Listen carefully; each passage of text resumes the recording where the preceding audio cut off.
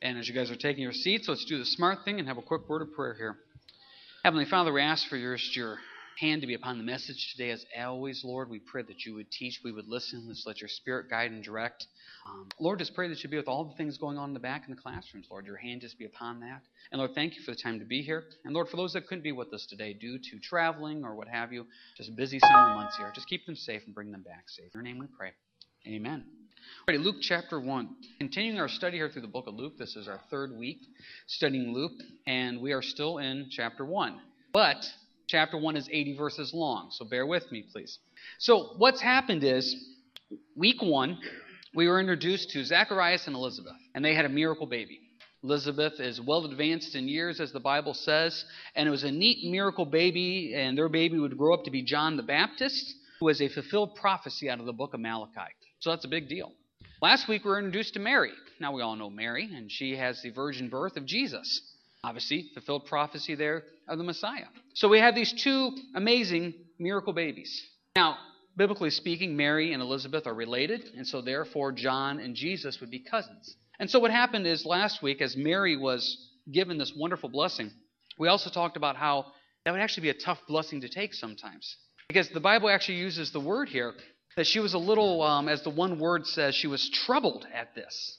You got to remember, Mary was probably at this time 14, 15, 16 years old. So here she is, betrothed to be married, which carries a much bigger term than just engaged now. So she was almost ready to be married, and she had her whole life ahead of her, and here she is waiting to marry Joseph, who must have been a pretty good guy, and all of a sudden she finds out she's pregnant before she's married with God's child, and she's carrying the Savior at the age of 14, 15, or 16 years old. That's a lot for anybody to handle. And we talked about how neat of an example she was, because as it says in verse 38, "Behold the maidservant of the Lord, let it be to me according to your word." She says, "Lord, this is what you called me to do." She goes, "I accept this, I take this." Whereas in week 1, when Zacharias was given the wonderful prophecy that his wife was going to have a baby, Zacharias responded with a lack of faith. So we talked about how the difference between them was. We have an amazing miracle baby in chapter 1 of John the Baptist in our first week. Next week, we were introduced to Mary, who is now with Jesus. Now, Mary and Elizabeth come together. Verse 39, "Now Mary arose in those days and went into the hill country with haste to a city of Judah, and entered the house of Zacharias and greeted Elizabeth." Remember, their relatives. Verse 41, "And it happened when Elizabeth heard the greeting of Mary, that the babe leaped in her womb, and Elizabeth was filled with the Holy Spirit. Then she spoke out with a loud voice and said, 'Blessed are you among women, and blessed is the fruit of your womb. But why is this granted to me, that the mother of my Lord should come to me? For indeed, as soon as the voice of your greeting sounded in my ears, the babe leaped into my womb and for joy. Blessed is she who believed, for there will be a fulfillment of those things which were told her from the Lord.'" What a neat picture this is of these two gals coming together.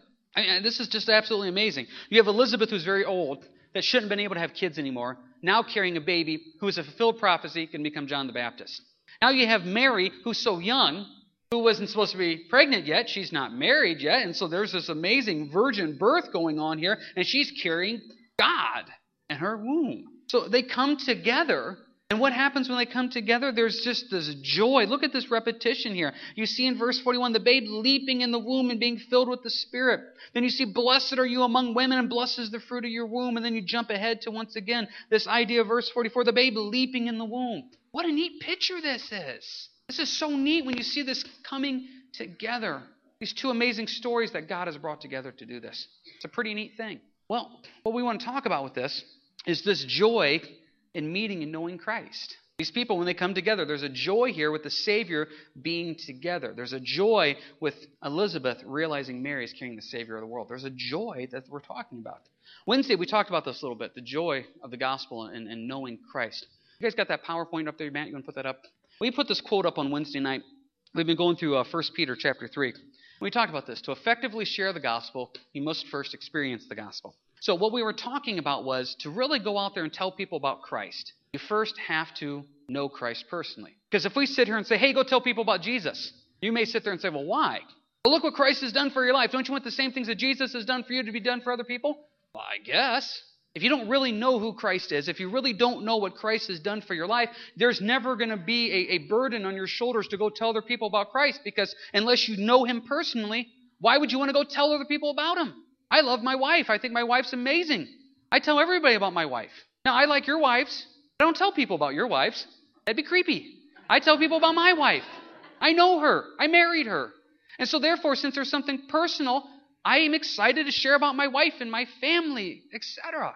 Well, see, when you know Christ personally, you want to share that with other people. So we talked about that on Wednesday. Well, we're going to build on this. You guys can go ahead and take that quote now down if you don't mind. Because what happened is, why were they excited when they met each other? Because they realized who was meeting. John the Baptist is meeting Jesus in the womb. The guy that was prophesied at the end of Malachi to be the forerunner of Christ, John the Baptist, is in the womb of Elizabeth. And now the Messiah of the world is in the womb of Mary. They realized what was going on. This was a big deal. And so there was this unspeakable joy and blessing because these people were so excited to see what God was doing. Turn with me, if you will, to Revelation chapter 2. Because I want to talk about this joy and excitement in meeting Christ. Because this is what happens. Let's just be honest. Sometimes we're really not joyful and excited about meeting Christ. Sometimes when we get up, it's not like, oh my goodness, I can't wait to go to church on Sunday morning. I can't wait to read the Bible. I can't wait to sing worship songs. I can't wait to share Christ. I hope I run into a non-believer at work today so that way I can tell them about Jesus. Sometimes we don't have that excitement. Sometimes we don't have that passion. And to be quite honest, after we walk with the Lord for a while, sometimes it becomes a little ho-hum. Well, look here in Revelation chapter 2, verse 1. It says, "To the angel of the church of Ephesus write, these things says he who holds the 7 stars in his right hand, who walks in the midst of the 7 golden lampstands. I know your works, your labor, your patience, and that you cannot bear those who are evil. And you have tested those who say they are apostles and are not, and have found them liars. You have persevered and have patience and have labored for my name's sake and have not become weary." Let's just stop right there. Look at the compliments given in verses 2 and 3. I know your works, your labor. Look at verse 3. You have persevered, you have patience, you're laboring, you're not becoming weary. That's a pretty good pat on the back from Christ himself. He goes, I know you're out there serving. I know you're out there trying. I know you're out there working for me, doing things for the kingdom, and you're working hard for the kingdom. But, verse 4, nevertheless, I have this against you, that you have left your first love. You can become so busy serving God, you forget why you're serving God. You can become so busy doing the things of the Lord that the idea of your relationship with Christ almost takes a back seat because you're too busy serving God. Well, this is my week to teach in the back, so I better get back there and teach. You forget the reason you're teaching is to influence young kids for Christ. You just want to serve. Or I'm going to go do this, I'm going to do that. This happens in life.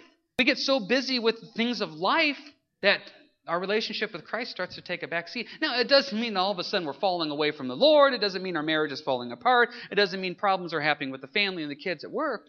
But sometimes we're so busy doing things, maybe good things, the most important thing takes a back seat. I've seen this a lot. I've seen it in different areas. I've seen it in Dawn and mine's life and other people's life where they start having kids, and so kids become such a big deal to them. So they start focusing so much on raising their kids right and being an effective dad and being an effective mom, and the kids overtake their life. They forget they're a born-again believer first. Their relationship with Jesus trumps their kids. Well, I'll take care of Jesus in a second. Right now I'm so busy with these kids. No, you're out of perspective. I've seen people do it with work where they dangle overtime in front of them and they start working so many hours, they forget their relationship with Christ. I've seen people get a project going on at home or a project on the side, and once I get this project done. No. See, we can get so busy, verses 2 and 3, doing maybe good things, we forget the importance of just knowing Christ and building that relationship with Him.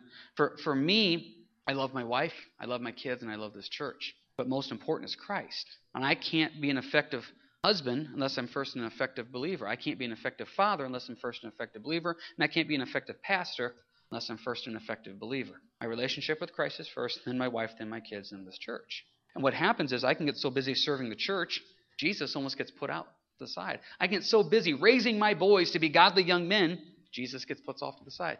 I can be so busy trying to be the best father I can be and husband, and Christ gets put off to the side.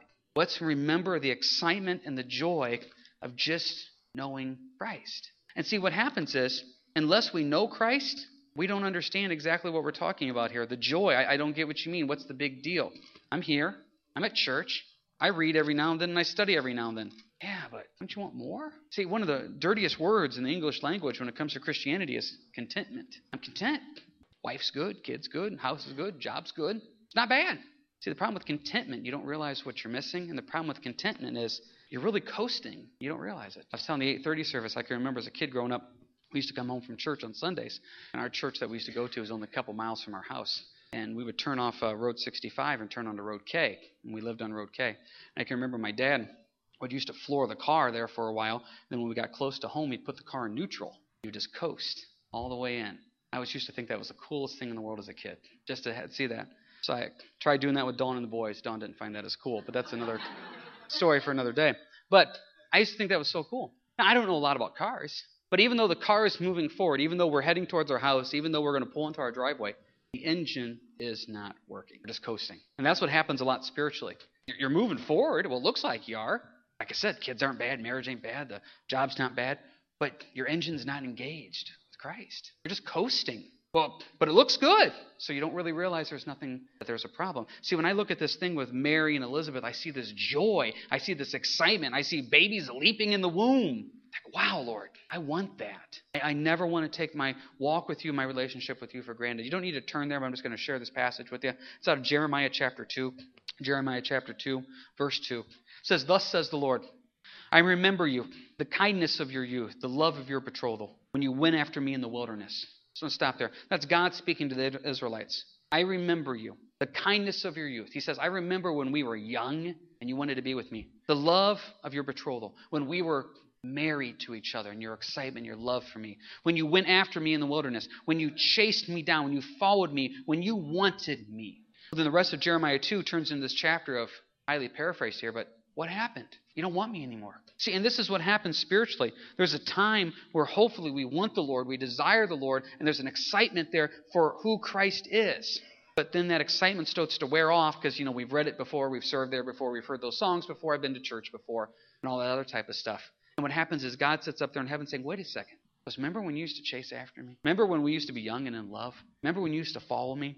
And I see this with Mary and Elizabeth. God help us to have that same excitement, to be excited to be in the presence of the Savior, to leap of joy when we see what God's doing, to have that excitement. See, Mary had that excitement. So since she had that excitement, it takes us to verses 46 through 56. It's because she's so overwhelmed here with excitement and joy, and because these two gals got it. These gals got it. Hey, I'm carrying John. Malachi talked about him. He's the forerunner of the Messiah. You're carrying the Messiah. You're blessed. Look at verse 42. Blessed are you among women, and blessed is the fruit of your womb. See, Elizabeth got it. And she said, Mary, you're blessed. You're special. Now, I don't want to make a big deal of this, but I think it bears mentioning because what happens is sometimes there's the two extremes that happen with Mary sometimes. You have sometimes that Catholic mindset of Mary being without original sin, ascending into heaven, and then you almost have this far Protestant concept of, let's not talk about Mary because we don't want to elevate her at all. Well, wait a second. Look at verse 42. Blessed are you among women. Note, and we said this last week, it doesn't say blessed are you above women. Blessed are you among women. This gal was chosen to carry God in her womb and give birth to the Messiah. Boy, she is blessed. And Elizabeth saw that. Mary saw that, which then takes us to this wonderful praise here in verse 46. I'm going to read verses 46 through 56, then we'll come back and we'll break this down verse by verse. It says, And Mary said, My soul magnifies the Lord. My spirit has rejoiced in God my Savior, for he has regarded my lowly state of his maidservant. For behold, henceforth all generations will call me blessed. For he who is mighty has done great things for me, and holy is his name. And his mercy is on those who fear him. From generation to generation he has shown strength with his arm. He has scattered the proud in the imagination of their hearts. He has put down the mighty from their thrones, and exalted the lowly. He has filled the hungry with good things, and the rich he has sent away empty. He has helped his servant Israel in remembrance of his mercy, as he spoke to our fathers, to Abraham, and to his seed forever. And Mary remained with her about 3 months and returned to her house. The assumption is in verse 56, it looks like that Mary stayed with Elizabeth until John was born, and then she headed back home. Now let's talk about this song of Mary here. I think it's interesting. I think it's important anytime you get a passage of Scripture like this, and we got about 10 verses we're going to look at, always find the key point. Key point's found in verse 1. My soul magnifies the Lord. Some of your translations may say, gives praise to the Lord. My soul glorifies the Lord. That's what that word magnify means. This is what this next 10 verses is about. This is Mary just giving praise to God. This is Mary and Elizabeth realizing the situation they're in and saying, wow, this is big. And we're just going to praise God. What are we going to praise God for about? First thing they're going to praise God about, verse 47. My spirit is rejoiced in God my Savior. God's your Savior. Rejoice in that. Rejoice that God died on the cross for your sins. Anytime I run into somebody that's battling depression or discouragement, and they come to me and they have something to the effect of, what's the point of living? What's the point of doing in this? There's no point in any of this. I would say, wait a second. Jesus Christ died on the cross for your sins. That gives you some joy in life. That gives you some hope in life. It's because Christ died for you. So the first thing that Mary praises God for in verse 47 is that her Savior is being born. Never forget, no matter what you're facing in life, no matter how dark and difficult it gets, Jesus Christ died on the cross for your sins. You have a Savior that gets you through. You have the hope of eternity and the hope of heaven. Right now, you may be facing some dark times, and some of you may come into this building today, and your life is very depressing, your life is very discouraging. Jesus died for you, and there's hope and eternity in heaven for that. That's the first thing that Mary says I praise God for. Next one, verse 48. He's regarded the lowly state of his maidservants. See, the next thing is when you start thinking about Jesus dying for you, what does that do? Verse 48, that humbles you. That humbles you because you realize, wait a second, God died for me. And you start thinking about what that really means, and what that really represents is that God himself came down in the form of a man and died for me. That is a humbling thought. That's a lowly thought where you stop and think of who God is and who I am. You don't need to turn there, but just write this down. Psalm 8, verses 3 through 4. Psalm 8, verses 3 through 4. It says, when I consider your heavens, the work of your fingers, the moon and the stars which you have ordained, what is man that you're mindful of him, and the son of man that you visit him? Now think about that. You know I like astronomy. I like going out with the telescope. And you look up at these planets and these stars, and you think about the vast distance that we're talking about. You think about the heavens and what that means and represents. Then you stop and you think, God cares about me. And even more so, there's 6 billion people on this planet? When I stop and pray, God hears my prayers. That's amazing. So when the psalmist writes, when I consider your heavens, the work of your fingers, the moon and the stars which you have ordained, what is man that you are mindful of him, and the son of man that you visit him? Lord, who am I that you even listen to what I have to say? My goodness, that humbled Mary so much, she goes in verse 48, you have regarded the lowly state of his maidservant. Who am I that you even pay attention to me, Lord? Who am I that you hear my prayers? Who am I that you would die for me? Wow, that leads back to praise and glory. I'm nothing. Because once we realize this, verse 49, it's all about him. For who is mighty and has done great things for me, and holy is his name. It's all about God. It's not about us. It's all about him. He's mighty, he's done great things, and he's holy. Now, just be honest with yourself for a second. Think of the last time that you had a woe is me moment, a little pity party moment. I'm willing to bet in that last woe is me pity party moment, you were not thinking about the mighty things that God has done for you and how holy his name is. I know I don't. I know when I have those little woe is me pity party moments, I'm not thinking about how great God has done and what wonderful thing he's done. I'm just thinking about James and how the world is against James and no one cares about James and all this other type of stuff. Of course that's going to lead to discouragement. Of course that's going to lead to depression. See, Mary says in verse 49, it's all about him, the great things he's done, and holy is his name. Now, if you're sitting there saying, well, fine, he hasn't done any great things for me, verse 49, jump back to verse 47. He's your Savior. That's a pretty great thing that he's done for you. And I don't know how you're going to take away his name being holy, because God is holy. See, when we only think of us and what's wrong with us and how no one likes us and how bad my marriage is and my job and my kids and my house and everything, that's going to discourage you. But when you stop and look at verse 49 and you think of the mighty things that God has done and how holy his name is, that gets your focus back on him. That's where it's supposed to be. Which then takes us to verse 50. And his mercy is on those who fear him. Now that word fear, when we think of fear, we think of literally shaking. And it's actually, that word in the Greek is phobia. That's where we get our English word for phobia, for fear. Now, but this word fear in a biblical sense means reverence. So when I fear God, it means I respect him and revere him because he's God and I'm not.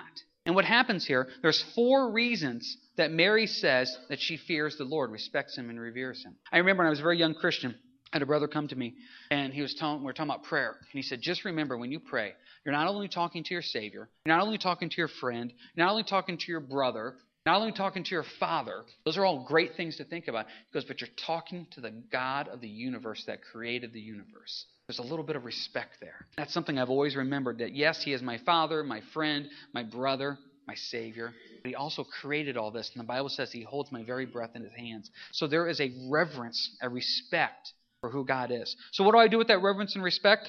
What do I revere and respect about in verse 51? He has shown great strength with his arm. He's powerful. He's absolutely powerful. That's enough to respect him. That's enough to revere him. His strength is unlimited. Now, my strength is very limited. The way I handle situations is very limited. His strength is unlimited. Which takes me to the next one, verse 52. He has put down the mighty from their thrones and exalted the lowly. When I read this verse in verse 52, I thought of that passage in James 4, It says, humble yourself in the sight of the Lord, and he will lift you up. You realize one of the biggest sins in the church today is a lack of humility with God. Because what happens is, we're not trying to be outright prideful, but we're not humble in realizing, as we just read here, that his strength is unlimited in verse 51. See, because what happens is I have these moments where I don't really consider it pride, but I don't know what other word it is. It's a lack of humbleness. I face something difficult in my life, just like you guys do. So the first thing I do is I can fix this. I try to figure out how to fix it. Well, that doesn't go real well because my strength is limited. So then I go to my friends and family or people at church and say, hey, what do you think? What do you think we should do? And I try what they say. Then lastly, as a last resort, I finally go to the Lord and throw my arms up in the air and say, Lord, I can't. What do you want me to do? Now that's kind of a prideful thing. Because it's prideful to think that, number one, I can handle it. It's prideful to think that, number two, that you guys can handle it. Then lastly, number three, I finally realized maybe I should let the Lord take first shot at this. Oh my goodness, help us as believers to do that first, to go to the Lord first. Because what happens is my lack of humility thinks that I can still fix problems. And I hear it all the time in my life and in your life. You guys come to me and you're struggling with something and you open up and you start venting a little bit, you start saying what's difficult, then you catch yourself and you say this, I know I can fix this, I know I just need to work at it, I know that it's going to be okay, I'll just do this. Oh, you don't need God then. Sounds like you got it all figured out. Truth of the matter is, if you had it all figured out, you wouldn't be calling me. We can't do it. And just take a look at yourself real quick. How many times are you saying I can do this, I can fix this, I just need to get through this, I just need to try harder? You can't. His strength is unlimited, yours is limited. It's really pride to say that I don't need the Lord's help to do this. We just need him. Look at verse 53. He has filled the hungry with good things, and the rich he has sent away empty. I like that idea, filling with good things. Turn, if you will, with me to Matthew 5. Matthew 5. I want to talk about this idea of him filling us with good things. Seeking the Lord there. Matthew 5, please. Matthew 5. Look here at Matthew 5. We all know these passages, I bet. Matthew 5, verse 3. Blessed are the poor in spirit, for theirs is the kingdom of heaven. Blessed are those who mourn, they shall be comforted. Blessed are the meek, they shall inherit the earth. Look at verse 6. Blessed are those who hunger and thirst for righteousness, for they shall be filled. A bookend with this verse. If you're taking notes, just write it down. It's Psalm 107:9. Psalm 107:9. It says, he satisfies the longing soul and fills the hungry soul with goodness. See, really what we're doing in life is trying to find a reason and a purpose in all that we do. That's really what we're trying to do. And as Mary wrote here through the Spirit back in Luke, he filled the hungry with good things. Jesus said in Matthew 5, if we hunger and thirst for righteousness, we shall be filled. Psalm 107, it says he fills the hungry soul with goodness. Okay. Who's the only one that can do the filling? It's the Lord. It is. Now we know this, we're saying this, we're preaching this, you're hearing this, you may even be underlining those verses. But why is it when we come to our life then, we still think we can fulfill our life with something else? I mentioned earlier, I love my wife, I love my kids. My wife and kids will never be able to fulfill me. They never will. Only the Lord can fulfill me. I love you guys. I love serving as a pastor. But you know what? If I'm looking at this church to fulfill some longing in my heart, no, it's Christ. Because I have to trust that if I'm stripped of everything, the only thing I have left is Jesus, I will still have everything I need through Christ. And that's what Mary sees. Her life just got turned upside down. She's a teenager who's now pregnant, and she has to explain this to Joseph and her family. This is not her plan in life. She was going to marry the good Jewish carpenter. She was just going to have a nice life. They were going to have kids, and they'd be happy. Well, God says, here's something a little different. That totally turned her life upside down. Like we said last week, the Bible says she was troubled, which that literally means she was agitated by these things. Jesus, we talked about last week how he was in anguish about things. You know what? You're going to get troubled about stuff. You're going to get agitated, and you're going to get anguished. And it doesn't mean you're wrong. You're going to have things in this life that are going to depress you, discourage you, and bring you down. Your spouse is going to let you down. Your kids are going to let you down. Your job, your friends, your family, your pastor, your church. Everybody's going to let you down. And what it comes down to is that you hunger and thirst for righteousness in the Lord. You don't hunger and thirst for things. And we all know this. There's always going to be a bigger, more expensive, more fun toy.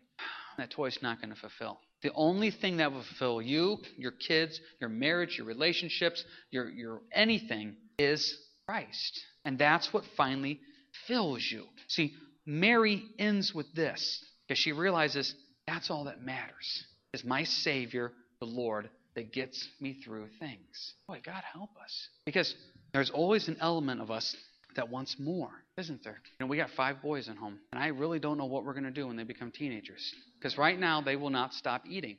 They just won't. And I've had other people tell me that they've had teenage boys, and they said that they will literally eat you out of house and home. And so we're going to have 5 boys, and at one time, I think they'll be 19, 18, 16, 15, and 13, I think. So we'll have 5 boys that are all teenagers.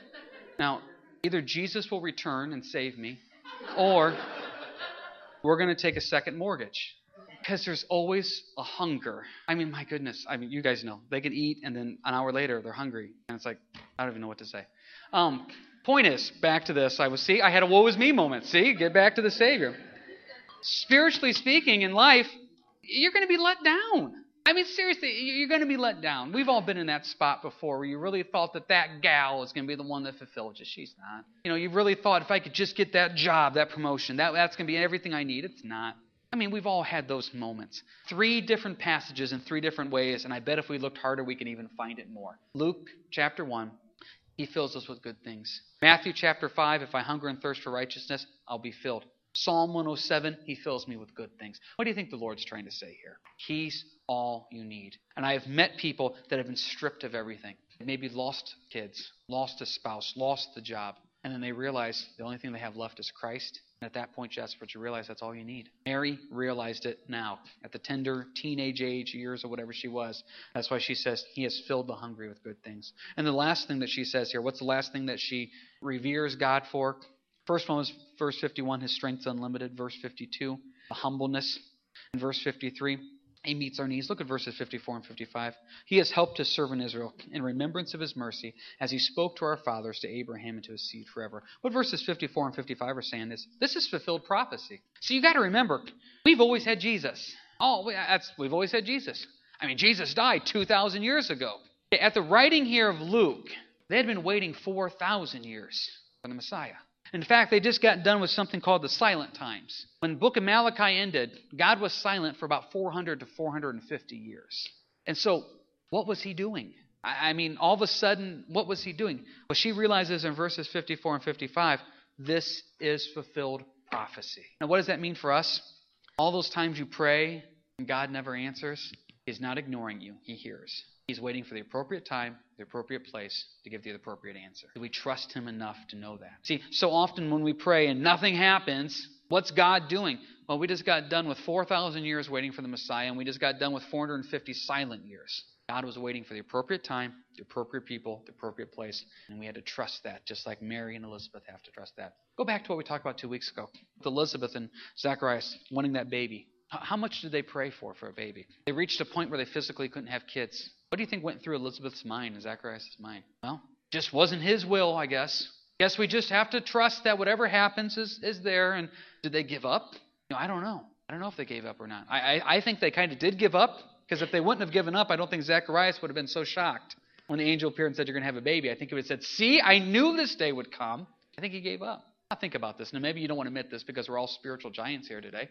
How many times have you given up on things? Oh my goodness. I've given up on people before. Lord, speak to their heart. I know they're going to get saved. Lord, I know that marriage is going to change. Lord, I know that kid's going to make better decisions. And I pray and I pray and pray, and after a while, I'll forget it. I give up.